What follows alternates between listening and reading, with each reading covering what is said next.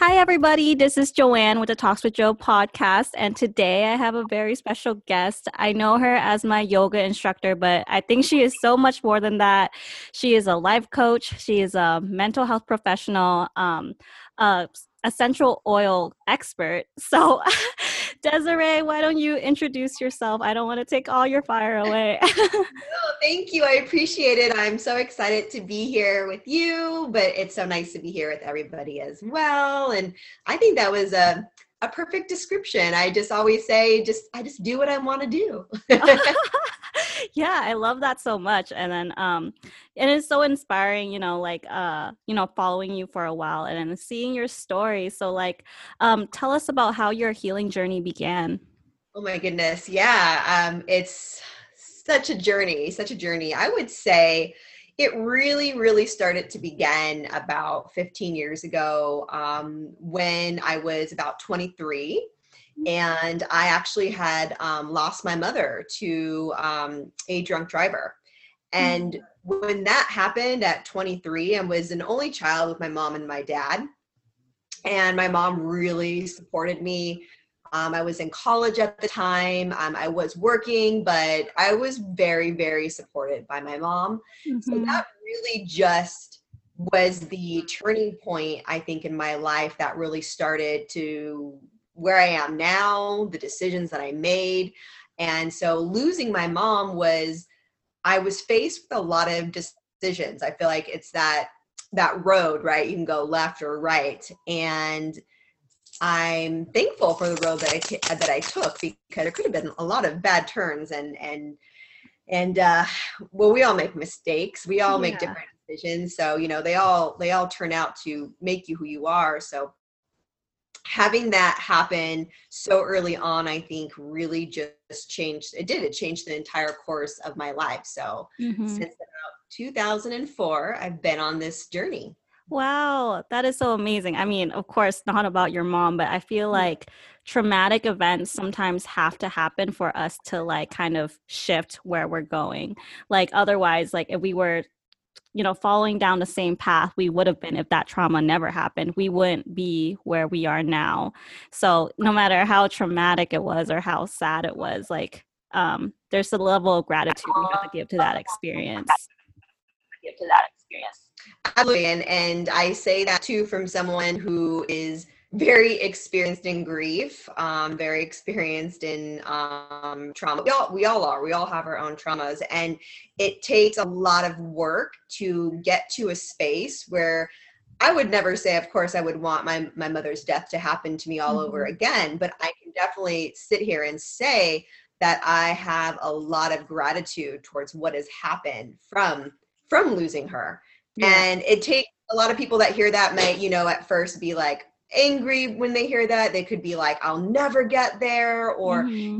it's different. It takes a long time to get to this space, and it's not a perfect space that I'm in, but I Yeah. could really stand firm and say there have been so many more blessings from it because of it. Yeah. Um, I agree. I was watching a crime show last night, and then there's a lot of family, of course, is mad at this person's murder. Like it's so hard to forgive. Like even watching that show and being in the family's position, I would be so angry. So I could see how hard it can be. So what is the first step we can take when it comes to those type of traumatic events? Because I was putting myself in the position of that family, and I was just like, I'm so mad. Like, how do I get out of this? But I know it does take time. So yeah. Yeah, absolutely. That's such a good question. So I think the first thing that I would say, as the speaking from just my background and to help people understand anger a little bit better, is we have to remember that anger is a secondary emotion, and a lot of us forget that, or maybe because I'm a mental health professional, that's just something automatic that I know. So a lot of people don't realize that when we experience anger, it really just means there are other emotions that are underneath that are really the root cause. And so, Mhm. okay, experiencing anger, experiencing our feelings, but what is beneath that anger? It's probably hurt, sadness, Mhm. loneliness, betrayal, jealousy. It could be, a whole different array of emotions. So I would say one of my very first things that I didn't know very much when that happened. I was, like I said, 23, just really came to a huge shock. And I did three things. One of the things that I did was, because my mother was killed by a drunk driver, I reached out to a nonprofit organization called Mothers Against Drunk Driving. And I didn't know very much about them, but I figured they could probably help. So three things I did is I reached out for help. I got in touch with that organization. The other thing was that I knew I couldn't do it alone. So here's my second reach out for help, is that I found myself a therapist so quick, so fast. Yeah. And the third thing that I did was also reaching out for help. But what it was for me was my spiritual connection, was I always say, getting right again with God, getting right with Jesus again. And I love that. coming back to that relationship. And I think that is really the root of how we can walk through anger and forgiveness, because we can be rooted in a lot of different things. But if, in my opinion, and at least for me, if we're not spiritually grounded or rooted in something, then we just we can go everywhere. We can float, we can be angry, we have all these array of emotions. Yeah. Like, grounded in that faith. Yeah. It was a huge thing for me to work through my anger and to work through emotions. Yeah. And I love how you said that you knew that you needed help. Like, you couldn't do it alone. And that's like a lot of most of the time people are not accepting of that. Like, no, I could handle this on my own. I could do this on my own. But accepting that you need help is like also like the very first step, like, admitting to that. And that's the part of being vulnerable. And so many people are scared to be vulnerable. So like, I always say vulnerability is a strength. Like, that first step, saying you just need help, like talking to a friend and then finding a therapist, is so much strength. Yes. And yeah. And I also love how you said your like connection to God, because I recently like discovered like, I unraveled a whole can of worms when getting into spirituality. So I've been very like on this woo-woo perspective and everything. So yeah, I totally get that, because whenever I connect to source or God or whatever you call it, I feel like I'm not alone. So I totally get what you're saying there. Yeah.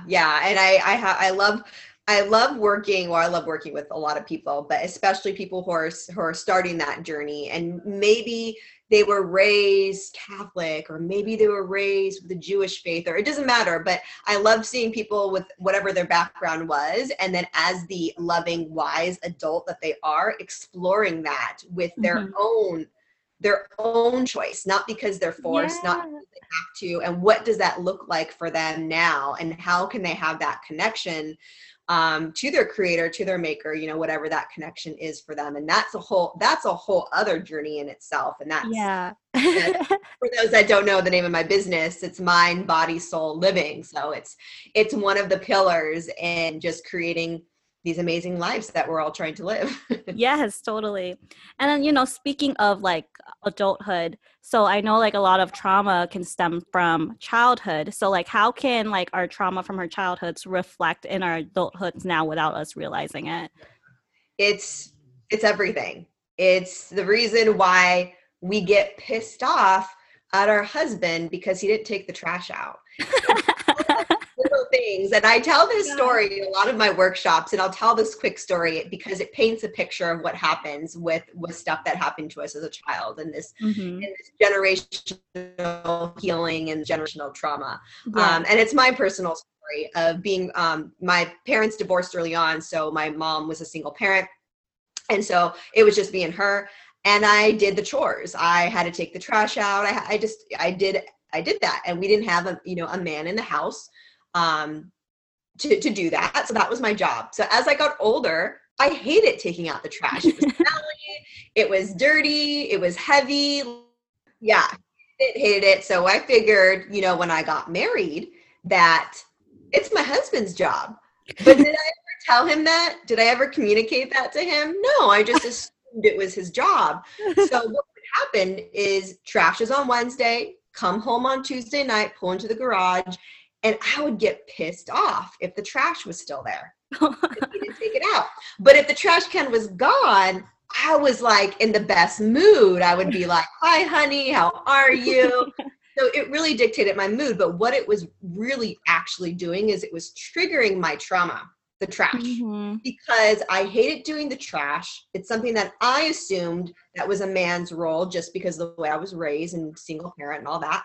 But also it triggered that my mom was no longer here with me. So it triggered all these different things. And that, again, is, I think, a perfect example of what I experienced, which really wasn't traumatic per se as a child, but because of it and the things that happen along the course of life, it triggered me as an adult.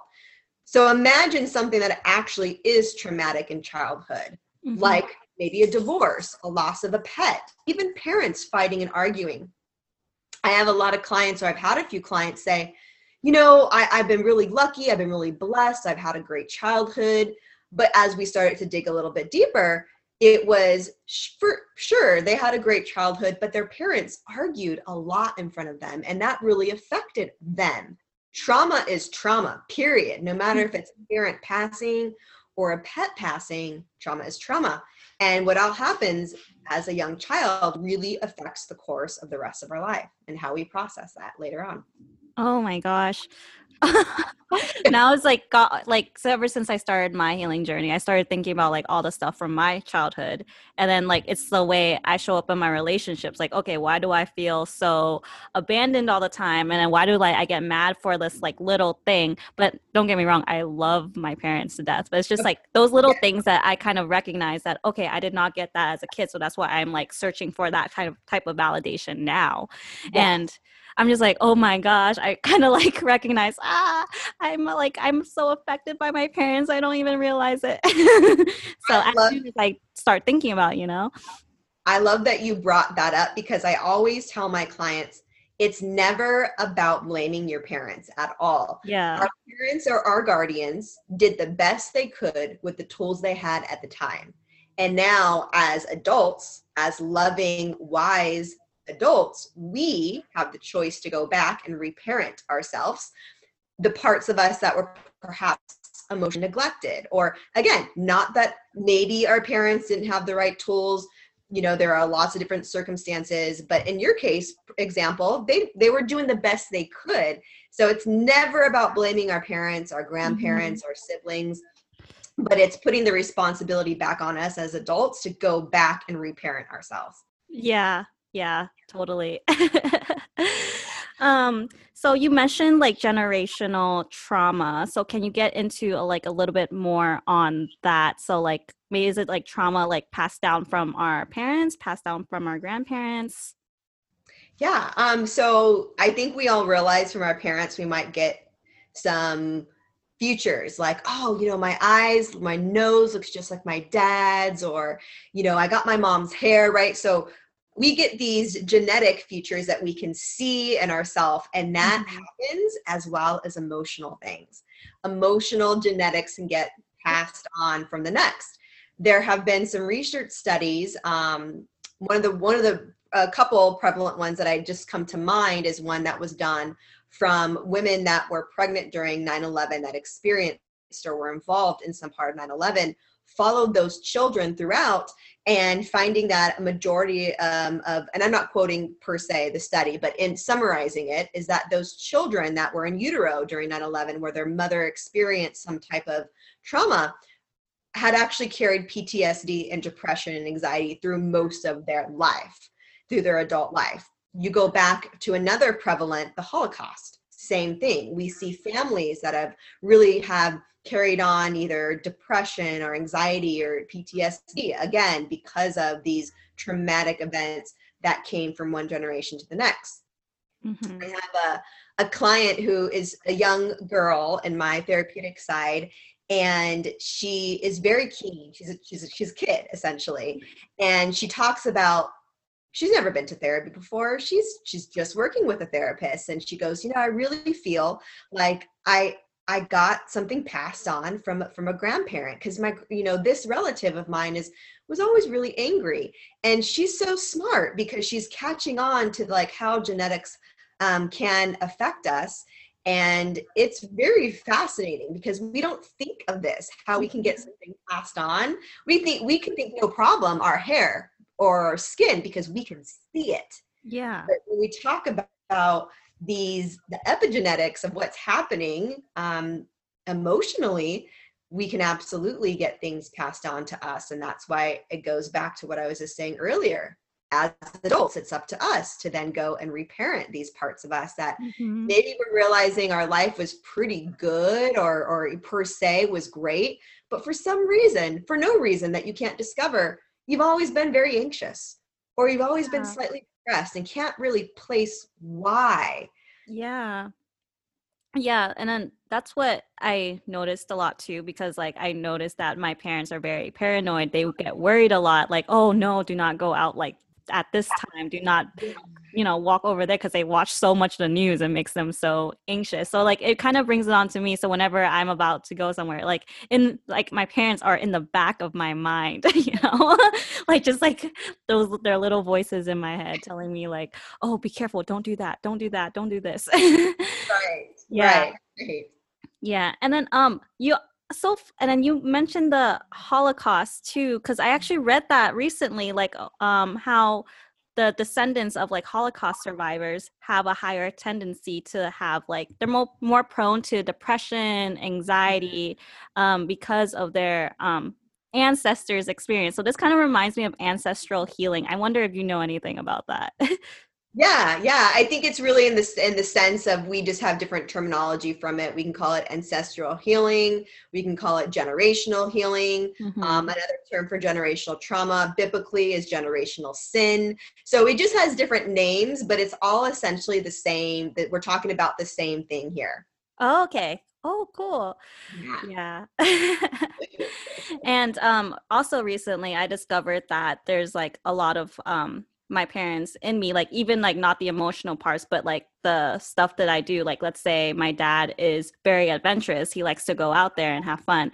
But Yeah. my versus my mom, oh, she likes to be very girly. So like I see both parts of my parents in me. And that is just like so fascinating to me because like I always thought like, oh no, I'm so different from them. I'm not them at all. But now I kind of recognize it and I send so much gratitude because they made me who I am. And then even with like let's say like my ancestors, like I try to send gratitude. Like I don't really have a relationship with my ancestors yet, but I'm trying to like develop a relationship where okay, like thank you for bringing me to where I am now because without them, without that lineage, I wouldn't be here right now doing what I do, you know.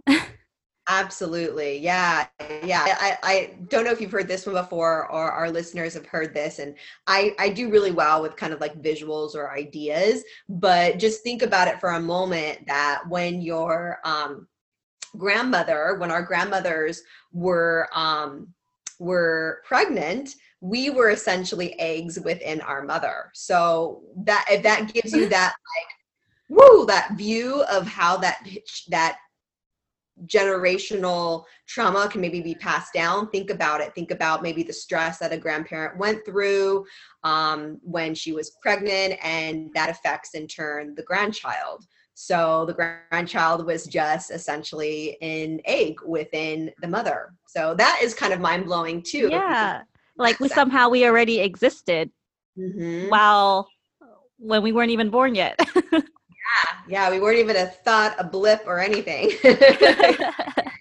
Yeah. But Oh my gosh. So crazy. And then so I know with like generational trauma, like healing it, like you said reparent yourselves and then there's a lot of aspects that I realize not just emotions is like our reaction to everyday life. Like let's say money, our relationship to money because of mhm. our family or dealing with emotions is huge because like in Asian families we're taught to like suppress it even if they don't really explicitly say Sure. it. It's like, okay, don't why are you crying? Don't cry. And then Right. our relationships too. So how do we go about like healing not just the emotions but the reaction to these type of different things that Yeah. If somebody is truly interested in wanting to do this work, know that it is a lot of work. It's messy, it's ugly, but it's the one of the best things that you will ever do for yourself. So I want to say that before, and it's going to look different for every single person. There is no one route to healing. And I think that was for a long time, the people who were brave enough to do therapy and seek therapy was like, this is it. This is, I'm going to heal. I'm in therapy. I'm good. That is far from it. There is, Yeah. I I totally know what you mean. yeah, you get it. You get it. You know, a lot of people are like, I'm in therapy, or I see a therapist, they're going to fix me, or whatever ideas we have. And I tell my therapeutic clients all the time, we're not even doing the work. This is just 50 minutes right here, maybe once a week or every other week. You got to go do the work all throughout the week. And that's work. Yeah. Work right there. So there isn't one path, but just to kind of name things that come to mind when it comes to healing and doing all these things is, of course, therapy. Mm-hmm. Working with a well-qualified coach. I can speak from that because I do coaching as well, but I have a mental health background. I'm a pre-licensed marriage and family therapist. And I think that's where it gets a little scary out there. There's a lot of coaches out there that may not be qualified in a sense, but working with a coach is another great way. Also doing things like somatic healing, maybe like yoga, acupuncture, Reiki, sound healing, prayer. I mean, the list just kind of goes on. I feel like it's going to be different for sound healing. It's going to be different for different people. And you're going to be ready. May not be ready for certain things until a certain time. Mm-hmm. So the path may look and feel different from everybody else. Don't feel like you have to compare, but explore whatever you're comfortable with. If you're willing to give therapy a try, do it. If you're thinking, you know what, I'm not too sure about therapy, but I could do a coach because that's a little bit more less intimidating. Find a coach that you feel comfortable with, or maybe you just want to work your body and you want to do some yoga, or maybe you're just like, you know what, I want to go back to church again, or whatever that is. There are so many paths to healing, but all of those will get you started. Yeah. Yeah, I know what you mean. Like, okay, when I first started therapy, like, oh my gosh, I need help because I was just crying my eyes out every day. And when I went to therapy, I remember crying my eyes out driving on my way to therapy. And then my therapist, Kelly, and Kelly was like, oh my gosh, like, let's just forget all this paperwork. I need to help you right now. And then I was like, okay, she's going to fix me. But I still cried like after that session. And then I think I remember she's like, I'm going to help you, but it's up to you to like really do the work. And then I think even though that first session was just very hard, I was just crying my eyes out. I like made decisions like within like a couple of weeks, like, okay, I think I need to start doing yoga. So I started working out every single morning. And then eventually I just decided like, okay, what is going to make Joanne feel better today? Like, is it doing a yoga class? Is it meditating? Is it eating a terrible meal? Eating ice cream? Like, just like those little small things that I know will make me feel better. And I do that thing. 100%. So good. I'm so glad you shared that part of your journey because that is all truth. Yeah, it's so messy. It is all over the place. So I know like another huge part of your teaching is like teaching others to live authentically. So like with everyone, I know there's like some people who are like, even if they don't realize it, like they're just scared to just show who they are and not be true to themselves. Like maybe they're people pleasers and then they just, they don't try to please themselves. They try to please others first. So like, what kind of like advice do you have for those people? Yeah. I first want to connect the dots for everybody. And Joe didn't just switch topics right away. Like everyone that's listening, like you might be thinking of generational healing and living authentically like two different topics, and they're not. They are so connected. Mm-hmm. So in order for us to truly live authentically and live an authentic life, we have to heal the trauma from the generations before us. So if we are doing the work, all the things we mentioned, the reparenting, all this stuff, we're going to start to notice patterns, and we're going to start to notice what is mine and what wasn't mine. And I'll give this another example. I love just easy to understand examples of values. So when we think of values, there are not really any bad values like loyalty, honesty, friendship, love. Like all values are great in a sense. And we receive values and we're influenced by the people around us who raised us, who are our parents, even our coworkers.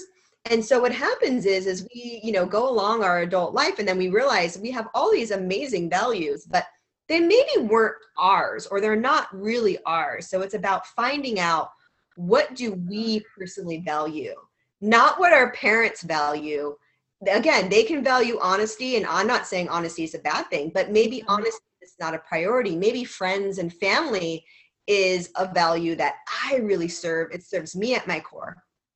So it's about authentically living, is really about finding out, healing that generational trauma. And when you do that, you truly know like what serves you as an individual. And when you start to build that up, I don't want to say that people pleasing goes away, because that it all takes a lot of work and it's a lifelong journey.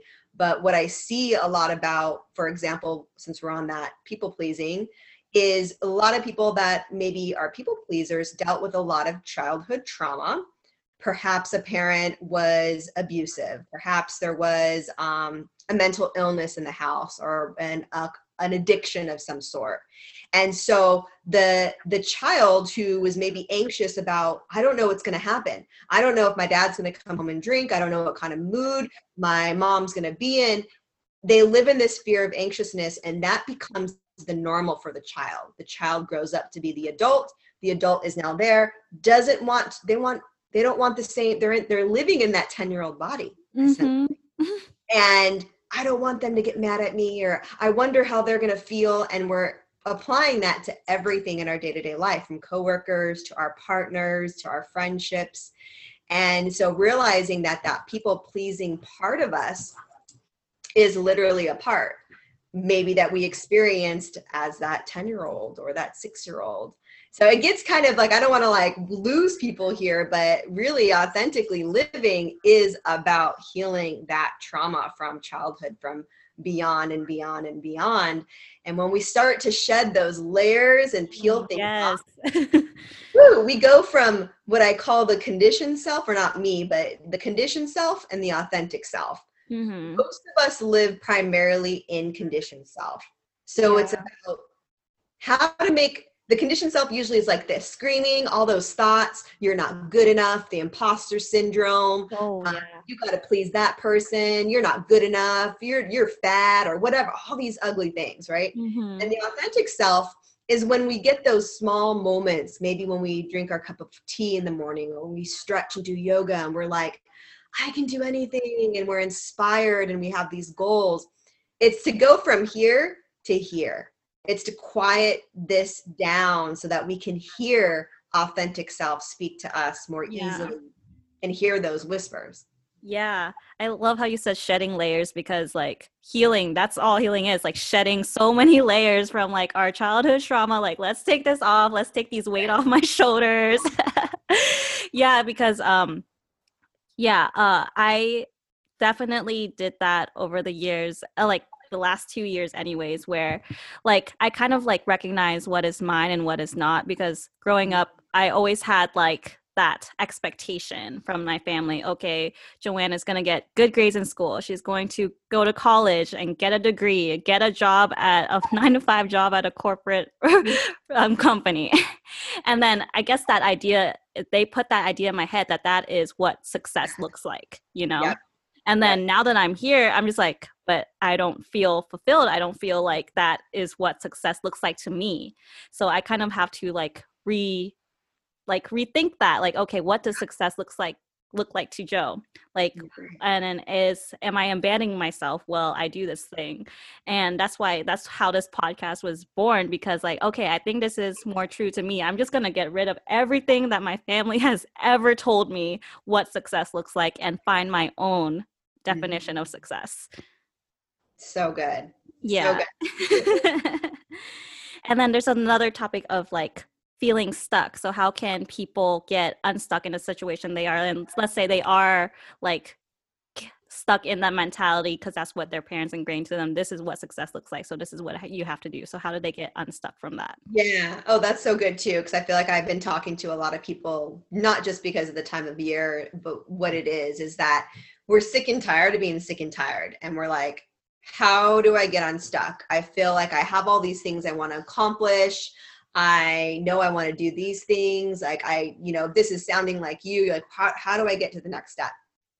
And I really feel it's just about being vulnerable to ask for help and whatever that looks like.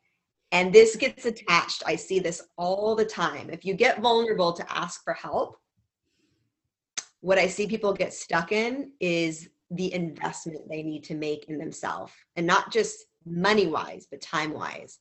People Oh, get to yes. that point. Like, oh, okay. The minute they find out maybe how much therapy is, or coaching is, or how much a Reiki session is, they back out, they block away. And that is tied to what you mentioned a few moments ago, the money blocks, the money things that are associated to that. So that's part of the trauma.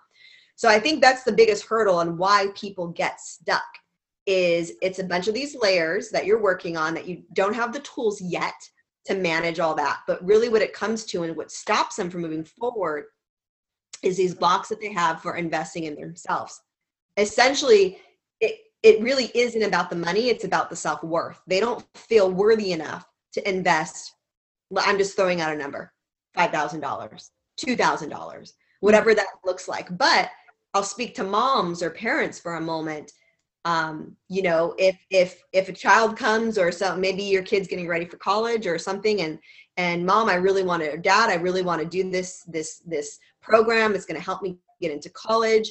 It's 6 months and it's $5,000. Most of the parents that not all I know, but most parents are be like, you know what, honey, we're going to make it happen. We'll figure out a way, because I love you and you're going to do this. But when it comes to ourselves, $5,000 to invest in helping us feel better.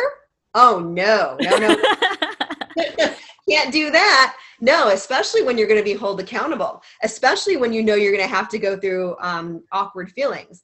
So that is, I would say, my piece of advice is be cautious. Okay, if you're getting to that step where you want to ask for help, just make the jump. You're going to have to invest in yourself. And what it comes to is your self-worth. So as a stranger that doesn't know you, I know that you are worth that investment of your time and your money to heal, because it's the best investment you will ever make into yourself. Yeah. And then this kind of reminds me, like, oh, people are willing to pay like $100 per month for the gym, but refuse to like see some kind of therapist, or refuse to do like the actual emotional healing work. And then like, they're so willing to do it to their physical body just because, like, I don't know, maybe they're trying to impress someone, or they do it for themselves because that is their ritual, their routine that makes them feel better. But not saying it's a bad thing, but it all kind of works together. You're going to have both the exercise for your body and the exercise for your mind. It's all tied together. We wonder why we struggle is because we're missing a component. Again, mind, body, soul. It's all connected. You can be physically in your body, maybe even you are going to therapy, but if you're missing that soul component, there's going to be something missing, and vice versa. Maybe you're spiritually connected and you're mindfully connected, but you're not moving your body. It's always missing a piece. You have to tie those together really to go into healing. Yeah, what I learned recently is that the mind, body, and soul, like, they're the relationship within you. So like, you have to have, the mind has to be on the same page as the body, and then it also has to be in the same page as the spirit. So like, I had like this download recently where like my body was there, and it felt like my mind and spirit were having a conversation with each other. And I think the spirit was telling my mind, if you really love her, if you really, like, wouldn't you want her to accomplish everything she ever wants in this life? And then when you want to, and then this is your body, you have to take care of her. You have to give it the right foods, like work it out and stuff. And then I started like crying. I'm just like, where is this coming from? Like, So that's why, like, I think since that day, I'm started to make like gradual life changes. Like, okay, I cannot just sit around every day. Like, I know we're supposed to be staying at home right now, but I try to work out, like, at least maybe for 20 minutes. That's it. Yes. Ride my bike or something. Because I think I'm a lot in my, I'm in my mind a lot. That's what I realized too. So I need to like have a balance of all three. Yeah. And I'll just throw this out there for those of you that are thinking about yoga or not sure about yoga. I am someone who's ADHD. So I have 7 different learning disabilities, and yoga, again, I'm not crediting yoga for everything, but yoga if I can get to a place to do yoga to calm that mind, it's the one space besides prayer and meditation that I've trained myself to really be able to quiet, to hear things. And so I just want to throw that in because a lot of people are like, I'm wondering about yoga. I'm curious about yoga. Maybe people are new to this healing journey. Yoga is such a great place to start. And again, if I can do it, I think anybody could. Yeah, I remember my first time doing yin yoga. Like I started crying. I'm just like, what the heck? I think it's something in my like sacral chakra or something. It was like this, I forgot what posture it was, but yeah, like yin yoga does that to you. Oh, yeah. You're releasing a lot. Yeah, I'm actually going to try to get into a yin yoga class today. So. Oh my gosh. I've been doing it on YouTube just because like I just choose to stay at home, but I miss studios so much. I miss the community, like being around so many people. I don't know. I just like the vibe of a studio versus just me at home. Definitely. And since we're talking about yoga, are you able to explain the significance of Savasana? Because I feel like it's very like the death pose is very important to the yoga practice, is where you start to get a lot of information. You're really in tune with yourself at that time. So if you could elaborate on that. Yeah, so I don't even think I mentioned, but for those listening, I'm also a certified yoga instructor. So if, again, you're like wondering what is Savasana, Savasana is the very, very last pose that we normally do in yoga class. And it's literally just lying on your back. Maybe some of you sleep like you're lying on your back. So it has so much significance, but this is my point of view and my take on it is it's very hard to be still, period. And again, I speak from someone who has a very hard time being still. And after we do the work as in the movement, the yin yoga, maybe it's power yoga, whatever yoga practice it you happen to be doing, you get to this space where you finally get to be still. And you could have all sorts of things happen in Savasana. You can have a conversation with God. You can literally have a quiet moment, have a quiet space.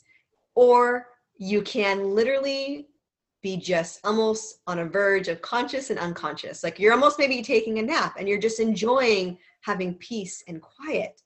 You can get ideas. You can, there's so many things that happen, but the significance to me is that we rarely ever stop for 5 minutes in quiet. When do we ever do that? We don't. We just don't do that. So in my opinion, the significance in Savasana, and I really keep it simplistic. I don't go too much into like yoga language and all that kind of stuff, is just because we go. It's quieting the mind, quieting the body so that we can receive these ideas, thoughts, prayers, downloads, whatever they are, whatever they look like, whatever they feel like to you. And you can physically feel, even in stillness, things happening. And that's the best way I can even describe it. Things are happening as you're still. You notice that your body is shedding a layer. You feel like your muscles are softening. It's just one of the best experiences. Savasana is literally why we come to yoga. Like yes. Savasana. Yes. But for those of you that are new, don't ever leave a class during Savasana. You're cheating yourself. Even if you're at home too, you're cheating yourself. And you're also, in my opinion, disrespecting the people around you and yourself in a sense. If you decide to not give yourself that time, you just really cheated yourself. Oh yeah. And then plus like during Savasana, like my mind relaxes too, like in addition to my body. So like everything just like I really fall into myself, like and then I kind of during that time, I also give gratitude for my practice today. Like, thank you for allowing me to have this practice today. Thank you for allowing me to heal during this journey. And then I just send gratitude for the practice, and that's the time I do it. And then I sometimes would get messages, sometimes I don't, but regardless, I'm just grateful for that practice. Yeah. Everyone makes it their own. I always end my practice in prayer.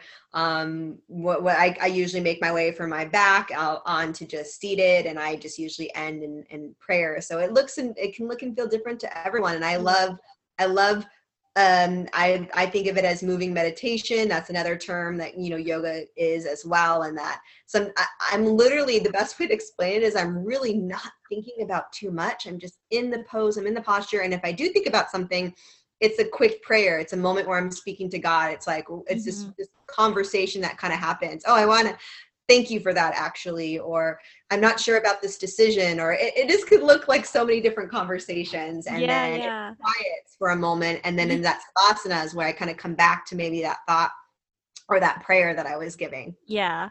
I find that during yoga, it's hard for me to even think about anything going on because I'm too busy doing this like hard pose, and then having to, like, especially in yin, having to hold it for like maybe 5 minutes at a time. Like there's nothing else you could possibly think of in that moment. No, yeah, you're just breathing and trying to still breathe. Yeah. I promise you guys that are listening, yin yoga is the best. I mean, I'm biased, I know, but that's my favorite. There's hundreds of styles of yoga, but if you can work your way to yin, it's one of the best things you can do for yourself. Yeah. And then like you're getting more flexible too while you're doing it. Like, and then when they say just let go, like really your body's letting go, you're letting go of every thoughts of your mind. It's so powerful. Like I love yoga so much. And so do you have any last message to the audience before we close? Oh gosh. Well, I just am really encouraging you all to either start or continue your healing journey, whatever that looks like, whatever that feels like. If I am based in Las Vegas, but if you are in any desire, feeling called to reach out, or maybe you're curious in what it looks like to work with me, in a coaching perspective, or even I'm pretty solidly booked in my therapeutic caseload. But if you're curious or have any questions or need any referrals, like I'm here. You can connect with me on Instagram. I have an amazing program that I'm starting in the new year. So if you are listening and you're like, I want to start something, I'm doing a 5-week group coaching program that's going to be amazing. And it's all about authentically living, staying true to you. So kind of right in line with all the things that we've been talking about today. So yeah.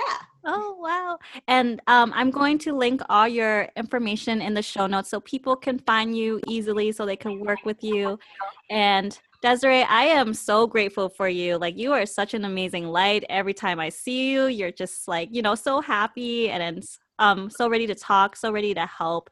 And I appreciate your light, your aura so much. And I am grateful for everything that you're doing for everyone in Las Vegas, all the women. And yeah, thank you so much. And beyond. Same with you. I'm so excited that you're doing this and that you're putting yourself out there and also being authentic and taking this journey, and you're going to be changing, and you already are changing so many lives by starting this podcast. So kudos to you. Thank you so much. Yes, thank you for being on the show. And guys, thank you so much for listening.